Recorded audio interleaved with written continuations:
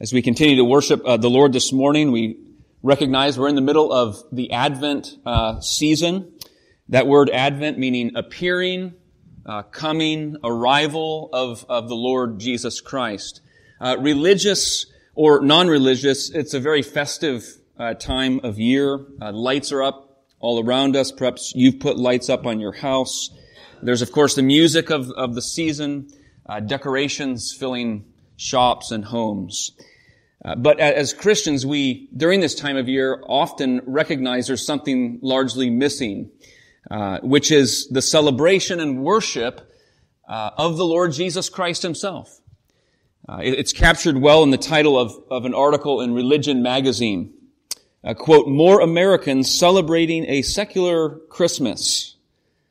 Secular Christmas. Sounds like an oxymoron. And celebration of what?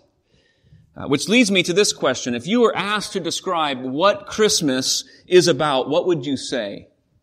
What words would you use? Further, if you were asked to identify a passage of Scripture in the Bible to describe the heart of the Christian message, what text would you go to describe that? Perhaps John chapter 1 would be a favorite. In the beginning was the Word, the Logos. And the Word was with God, and the Word was God, and the Word became flesh and dwelt among us. Or perhaps the appearing of the angel to the shepherds in Luke 2, which was our call to worship this morning. "Fear not. Behold, I bring you good news of great joy that will be for all the people. For unto you is born this day in the city of David a Savior who is Christ the Lord." One of my favorites is 1 Timothy chapter 1. The saying is trustworthy. Christ came into the world to save sinners, of whom I am the foremost. These are all excellent passages, but if you were pressed further and asked, well, what is this Christ like? What is his character like? What does he come to do? What is the work that he does? What's the ministry that's set before him? How would you respond? What text would you go to capture these things? It seems to me that some of the best descriptions that we have in single passages of who the Messiah is, what kind of character he has, and what he comes to do are in these servant songs of Isaiah that we're considering. These servant poems, 4 of them, from Isaiah 40 to 55, that portion of the book of Isaiah. We considered a couple weeks ago the first servant song, Isaiah 42, that he distributes righteousness, justice to the nations. Now we look at a second servant poem or song, Isaiah 49. So if you turn to Isaiah 49, it's verses 1 through 16. Let's give our attention to the Word of God. Isaiah 49, 1. "Listen to me, O coastlands, and give attention, you peoples from afar. The Lord called me from the womb. From the body of my mother, he named my name. He made my mouth like a sharp sword. In the shadow of his hand, he hid me. He made me a polished arrow. In his quiver, he hid me away. And he said to me, you are my servant, Israel, in whom I will be glorified. But I said, I have labored in vain. I have spent my strength for nothing in vanity. Yet surely my right is with the Lord, and my recompense with my God. And now the Lord says, he who formed me from the womb to be his servant, to bring Jacob back to him, and that Israel might be gathered to him. For I am honored in the eyes of the Lord, and my God has become my strength. He says, it is too light a thing that you should be my servant to raise up the tribes of Jacob and to bring back the preserved of Israel. I will make you as a light for the nations, that my salvation may reach to the end of the earth. Thus says the Lord, the Redeemer of Israel and his Holy One, to one deeply despised, abhorred by the nation, the servant of rulers. Kings shall see and arise, princes, and they shall prostrate themselves, because of the Lord who is faithful, the Holy One of Israel who has chosen you. Thus says the Lord, in a time of favor I have answered you. In a day of salvation I have helped you. I will keep you and give you as a covenant to the people, to establish the land, to apportion the desolate heritages, saying to the prisoners, come out. To those who are in darkness, appear. They shall feed along the ways. On all bare heights shall be their pasture. They shall not hunger or thirst, neither scorching wind nor sun shall strike them. For he who has pity on them will lead them, and by springs of water will guide them. And I will make all my mountains a road, and my highways shall be raised up. Behold, these shall come from afar, and behold, these from the north and from the west, and these from the land of Syene, southern Egypt. Sing for joy, O heavens, and exult, O earth. Break forth, O mountains, into singing. For the Lord has comforted his people, and will have compassion on his afflicted. But Zion said, the Lord has forsaken me. My Lord has forgotten me. Can a woman forget her nursing child, that she should have no compassion on the son of her womb? Even these may forget, yet I will not forget you. Behold, I have engraved you on the palms of my hands. Your walls are continually before me. Perhaps you've heard the saying, when you're knee deep in alligators, it's hard to remember that your goal was to drain the swamp. I remember when our family, Shelley and I first moved to Orlando so I could attend seminary.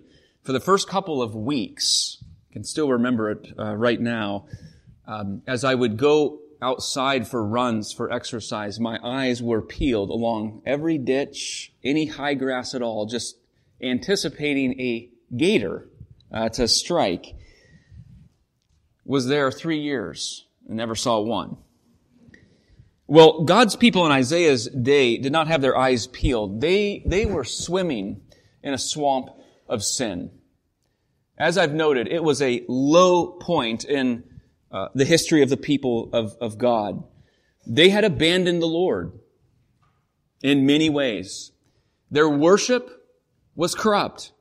They paid little attention to the commandments of God, and they were not a light to the nations. To sense God's view of his covenant people at the time, in chapter 1, verse 14, it says, I'm weary. The Lord says of his people, I'm weary of you. I'm weary of your works. When you spread out your hands, I will hide my eyes from you. Even though you make many prayers, I will not listen. The larger situation can be summed up in verse 9 of the first chapter. If the Lord of hosts had not left us a few survivors, we should have been like Sodom and become like Gomorrah. It's striking how far the Lord will allow his people to spiral or slide, individually or corporately. It happened in Isaiah's day. And when the people of God are on the verge of exile, as was the case in Isaiah's day, or as the prophet is looking down the corridors of time to speak to those who would find themselves in exile in Babylon, like Daniel and others, which is partly the context of chapters 40 and following, the text that we've have before us. When God's people are despairing, or in a really hard place, or a low point, or a discouraging circumstance, what do the people of God need at that time? And Isaiah 49 gives us an answer to that. It seems to me they need a new set of eyes and a new set of ears. They need to see what they have not been seeing, to hear what they've not been hearing, to give attention in their lives to what they have been failing to give attention to. That's what we have here in Isaiah 49 in this servant song. Two voices emerge in this text that I've read. Verse 1 is one voice, and then the second voice comes in verse 7. The first voice is in verses 1 through 6, and it is the voice of the servant himself. The servant speaks in the opening of the chapter. Listen to me, O coastlands. Give attention, you people from afar. The Lord called me from the womb. Verse 3, and he said to me, you are my servant Israel, in whom I will be glorified. Now, as you read this at first glance, the servant appears to be the nation of Israel, the corporate people. And indeed, through Isaiah and elsewhere in the Scriptures, Israel, the nation, is called a servant of the Lord. But notice verse 5. And now the Lord, Yahweh, says, He who formed me from the womb to be His servant, to bring Jacob back to Him, and that Israel might be gathered to Him. You see, the servant of verse 3, you are my servant Israel, is a single figure, called to restore, called to heal, called to bring back Israel, the corporate nation or people of God. Israel, the servant, right, the Messiah, is called to restore and to heal and to reconcile the people of God. So it is a ministry in part of reconciliation. And how central that is to the ministry of our Lord Jesus Christ. As Paul said in 2 Corinthians chapter 5, all this is from God, who through Christ reconciled us to Himself, not counting our trespasses against us. But the success of the servant's task does not come by him sort of lording over, if you will, or by the mere exercise of his power. He is Lord and He has all power, but his success comes through suffering. We will see this all the more next week and Christmas morning in the next two servant songs. But as you progress through the four servant songs, the suffering of the servant increases more and more and more till you get to chapter 53, the fourth servant song, that He was pierced for our transgressions, crushed for our iniquities, a man of sorrows, familiar with suffering. But even here in our text, we see the servant in verse 4. He says, I have labored in vain. I've spent my strength for nothing in vanity. It's because of Israel's stubbornness, their poor response, that the servant feels this sense of defeat and frustration. The servant suffers because of the rebellion and the sin of the people of God. But not only will the servant bring God's people back, a time of restoration. His person is so glorious, His grace is so deep, that His mercy extends beyond the covenant people to the nations. The nations shall come to Him. We see in verse 6, He says, it is too light a thing, the Lord says of Him, it is too light a thing that you should be my servant to raise up the tribes of Jacob and to bring back the preserved of Israel. I will make you as a light for the nations, that my salvation may reach to the end of the earth. That is part of our calling in reflecting the light of our Lord Jesus Christ. This was God's original design in Genesis 1 and 2, in creating Adam and Eve, giving them that mandate to multiply and have dominion, to multiply the image of God to cover the face of the earth. It was the promise to Abraham that through him and through his seed all the nations shall be blessed. A light for the nations. That's you and me.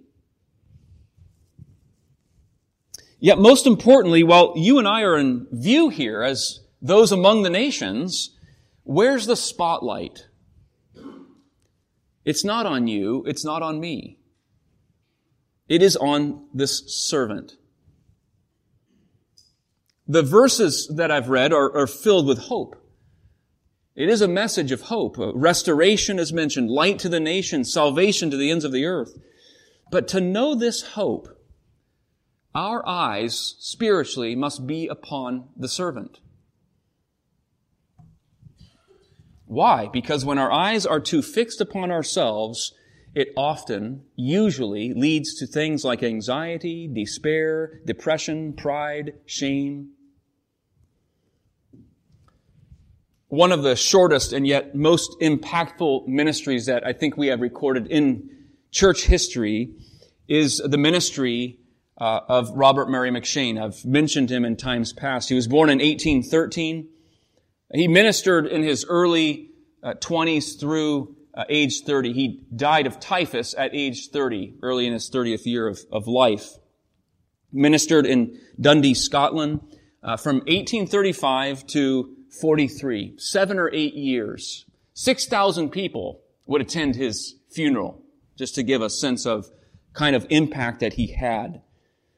But he would go through 2 very serious bouts of depression. He became so ill that his congregation sent him back home to his folks in Edinburgh.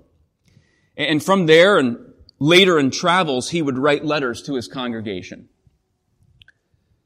And he's known for saying many things, but one thing he said was this: for every one look at yourself, you need to take 10 looks at Christ. For every one look at yourself, you need to take 10 looks at Christ. We are surrounded by a culture absorbed with the self. Promotion of self, ambitions of self. The voice of the servant breaks forth to direct our attention to Him. His voice, His heart, His mission, His character. Listen to me, he says. And certainly pointing us, among other places, to the Mount of Transfiguration in Matthew 17, when Jesus was transformed, His face shining like the sun, His clothes dazzling white, and a voice, God's voice breaks forth. This is my Son, with whom I am well pleased. Listen to Him. And now the servant here says, listen to me. Why give attention in prayer and meditation upon His Word? Why give attention to this servant? Because true fundamental change in life, transformation in life, only comes by seeing, hearing, and beholding this servant. This passage, in part, is about change. There's restoration mentioned, reconciliation, those in darkness seeing light, those hungering being fed, those hurting being comforted. It's striking but true. Becoming the kind of people the Lord intended for us to be does not come by bettering ourselves or becoming a bit more moral or a bit more thoughtful of others. It comes by identifying with the servant who suffers. Apart from the cross of Jesus Christ, fundamentally we cannot change. It only comes by identifying with the suffering servant, being crucified with Him, that then we can become who we were intended to be. The people that we were intended to be and are intended to be is contained in Him. If you want to know yourself, it is in Jesus Christ, that man. C.S. Lewis put it this way. He said, think of salt, the ingredient. He said, a person who didn't know anything about salt would never think that something with such a strong taste would do anything except kill the taste in anything else. You ever taken just, I won't say a tablespoon, just take a teaspoon of salt and eat it by itself? Lewis says, yet we know that salt does the opposite. It brings out the flavor and best version of the food or dish that it goes into. So it is with Christ. It is only when you allow yourself to be drawn into Him that you become a real person. That person that God intended. If we are going to be the people God intends, the church God desires and intends, we must go to the servant, be found in the servant, found in Him. That's our fundamental identity. It's not our age or sex or occupation or ethnicity. It's in the servant. That first voice, the voice of the servant, is a voice of hope. Hope. And then there's a second voice. This is the voice of the Lord, Yahweh, in verse 7 and 8. Thus says the Lord. Verse 7, again in 8, thus says the Lord. In a time of favor, I've answered you. In a day of salvation, I've helped you. This is the voice of comfort. Voice of hope. Voice of comfort. Prisoners are set free. Those in darkness see light. Those hungry and thirsty are filled. Those wandering are led and guided. And then verse 13, for the Lord has comforted His people and will have compassion on His afflicted. We're in a season of the year where many efforts are made to extend comfort and compassion in all kinds of ways, and wonderfully so, rightly so. This comfort, however, is the comfort that God gives. It's the comfort that God brings to His people, and of which His people are to extend to others. We remember Paul's words in 2 Corinthians 1. Blessed be the God and Father of our Lord Jesus Christ, the Father of mercies and God of all comfort, who comforts us in all our affliction, that we may be able to comfort those who are in any affliction, with the comfort with which we ourselves are comforted by God. For as we share abundantly in Christ's sufferings, so through Christ we share abundantly in comfort too. Here's another comforting thought, a comforting picture. It comes from words of McShane again. He said, if I could hear Christ praying for me in the next room, I would not fear 1,000 enemies. If I could hear Christ praying for me in the next room. Many are the things that will fill us with fear or anxiety. We might overwork ourselves out of fear God may not provide. Worried about where the culture is headed. We might remain silent out of fear of rejection. We might have fear of pain or death. But Christ is praying for you. Remember what He said to Peter. Satan wants to sift you like wheat, but I have prayed for you. In Hebrews, we learn of Christ as our mediator, intercessor, intercedes for us. Romans 8, the Spirit prays for us. We know prayer is powerful. The Scripture says that the prayer of a righteous man is powerful and effective. How powerful and effective are the prayers of Christ? Your Savior prays for you. There's a secret spiritual power at work behind and for us. And I want us to notice something about the words of the servant and the words of the Lord. We think about words and language. Some language is simply informative, just for information. If I said my name is Will Snyder, that's just informative. You then have language that's conversational. Two people conversing. How are you? I'm doing quite fine, thank you. But then there's language and words that are, we might say, performative.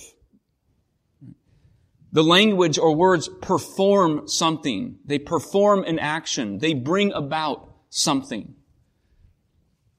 There's at least two places we can easily see this happen. At a wedding, the officiant says, I now pronounce you husband and wife. You may kiss your bride. That happens. At a baptism, I baptize you in the name of the Father and the Son and the Holy Spirit. Those are words that are performing or bringing something about. When the servant speaks, when the Lord speaks, His word is like seed. It has life, like seed going into the earth. It creates life in all kinds of ways. Creating understanding, creating hope, creating assurance, creating conviction, creating encouragement. We think of our Lord Jesus' words, my sheep hear my voice. They hear my words. They listen. They follow. I give them life. His word moves and causes His people to follow, to know Him, to love Him, to be about Him. Finally, and perhaps most comforting of all, the Lord will never forget His people. However small or insignificant we may feel our lives to be at times, the Lord is fully attentive to your life. Verse 14. But Zion said, the Lord has forsaken me. My Lord has forgotten me. Can a woman forget her nursing child Even these may forget, but I will not forget you. Behold, I have engraved you on the palms of my hands. Imagine moms, dads with young children. You're at the grocery store. You've got your infant in one arm. You put them down just momentarily to take the item off the shelf, to put it in the cart.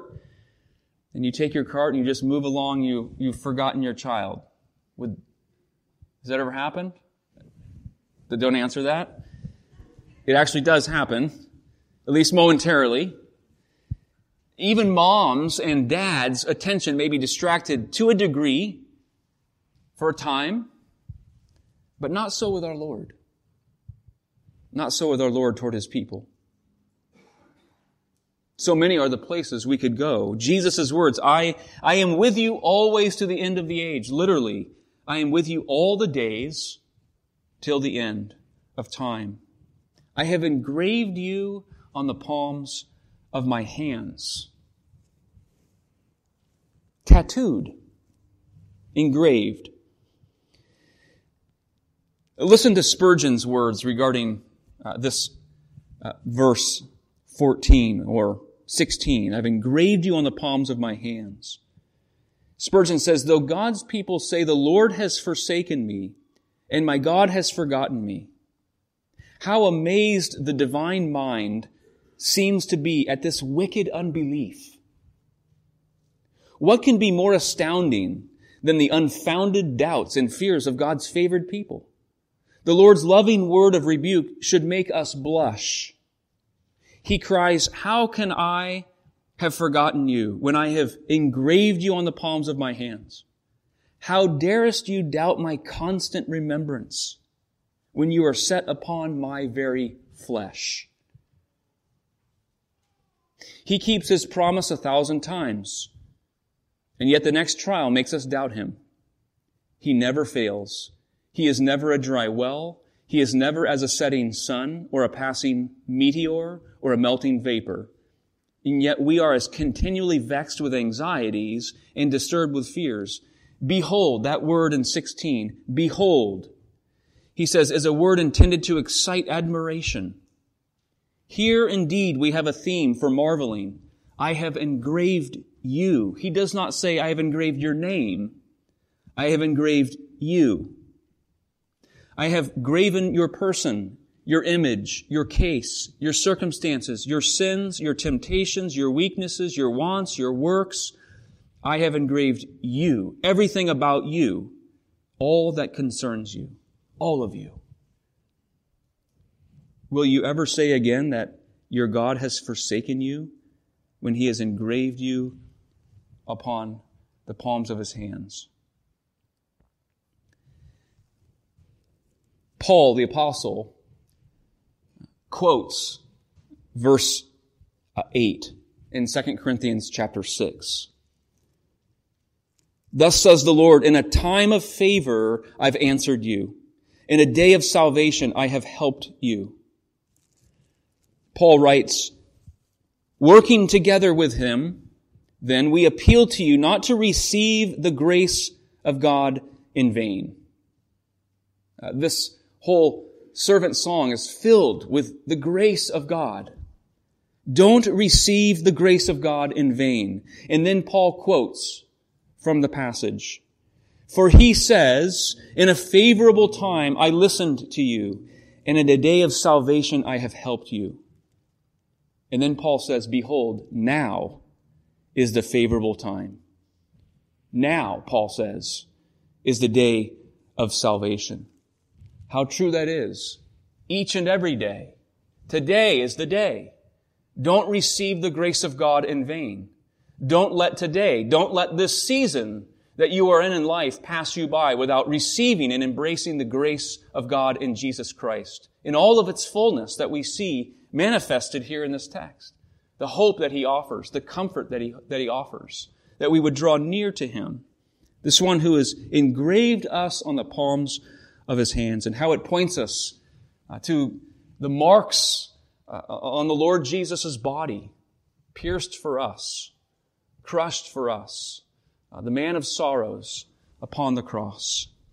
Might we pursue Him with all that we are. Let's pray. Lord, how we thank you for the depth of your grace. Oh, how your word is a tremendous source of encouragement to our souls as we look to you, as we meditate upon it, as it washes over us. Lord, today is a day of your favor. You've extended and offered salvation in its fullness to be reconciled to you, part of your family, filled with hope for what we have as your covenant people. Lord, how we thank you that you have come in Jesus Christ, Emmanuel, God with us. And just as you have come in your incarnation, in your first coming, we have confidence and full assurance that you will come again. Fill our hearts, Lord, with hope and with comfort. Lord, give us eyes to see, ears to hear, a mind and heart to behold the glory and the wonder of this servant who has come for us. For this we pray in his name. Amen.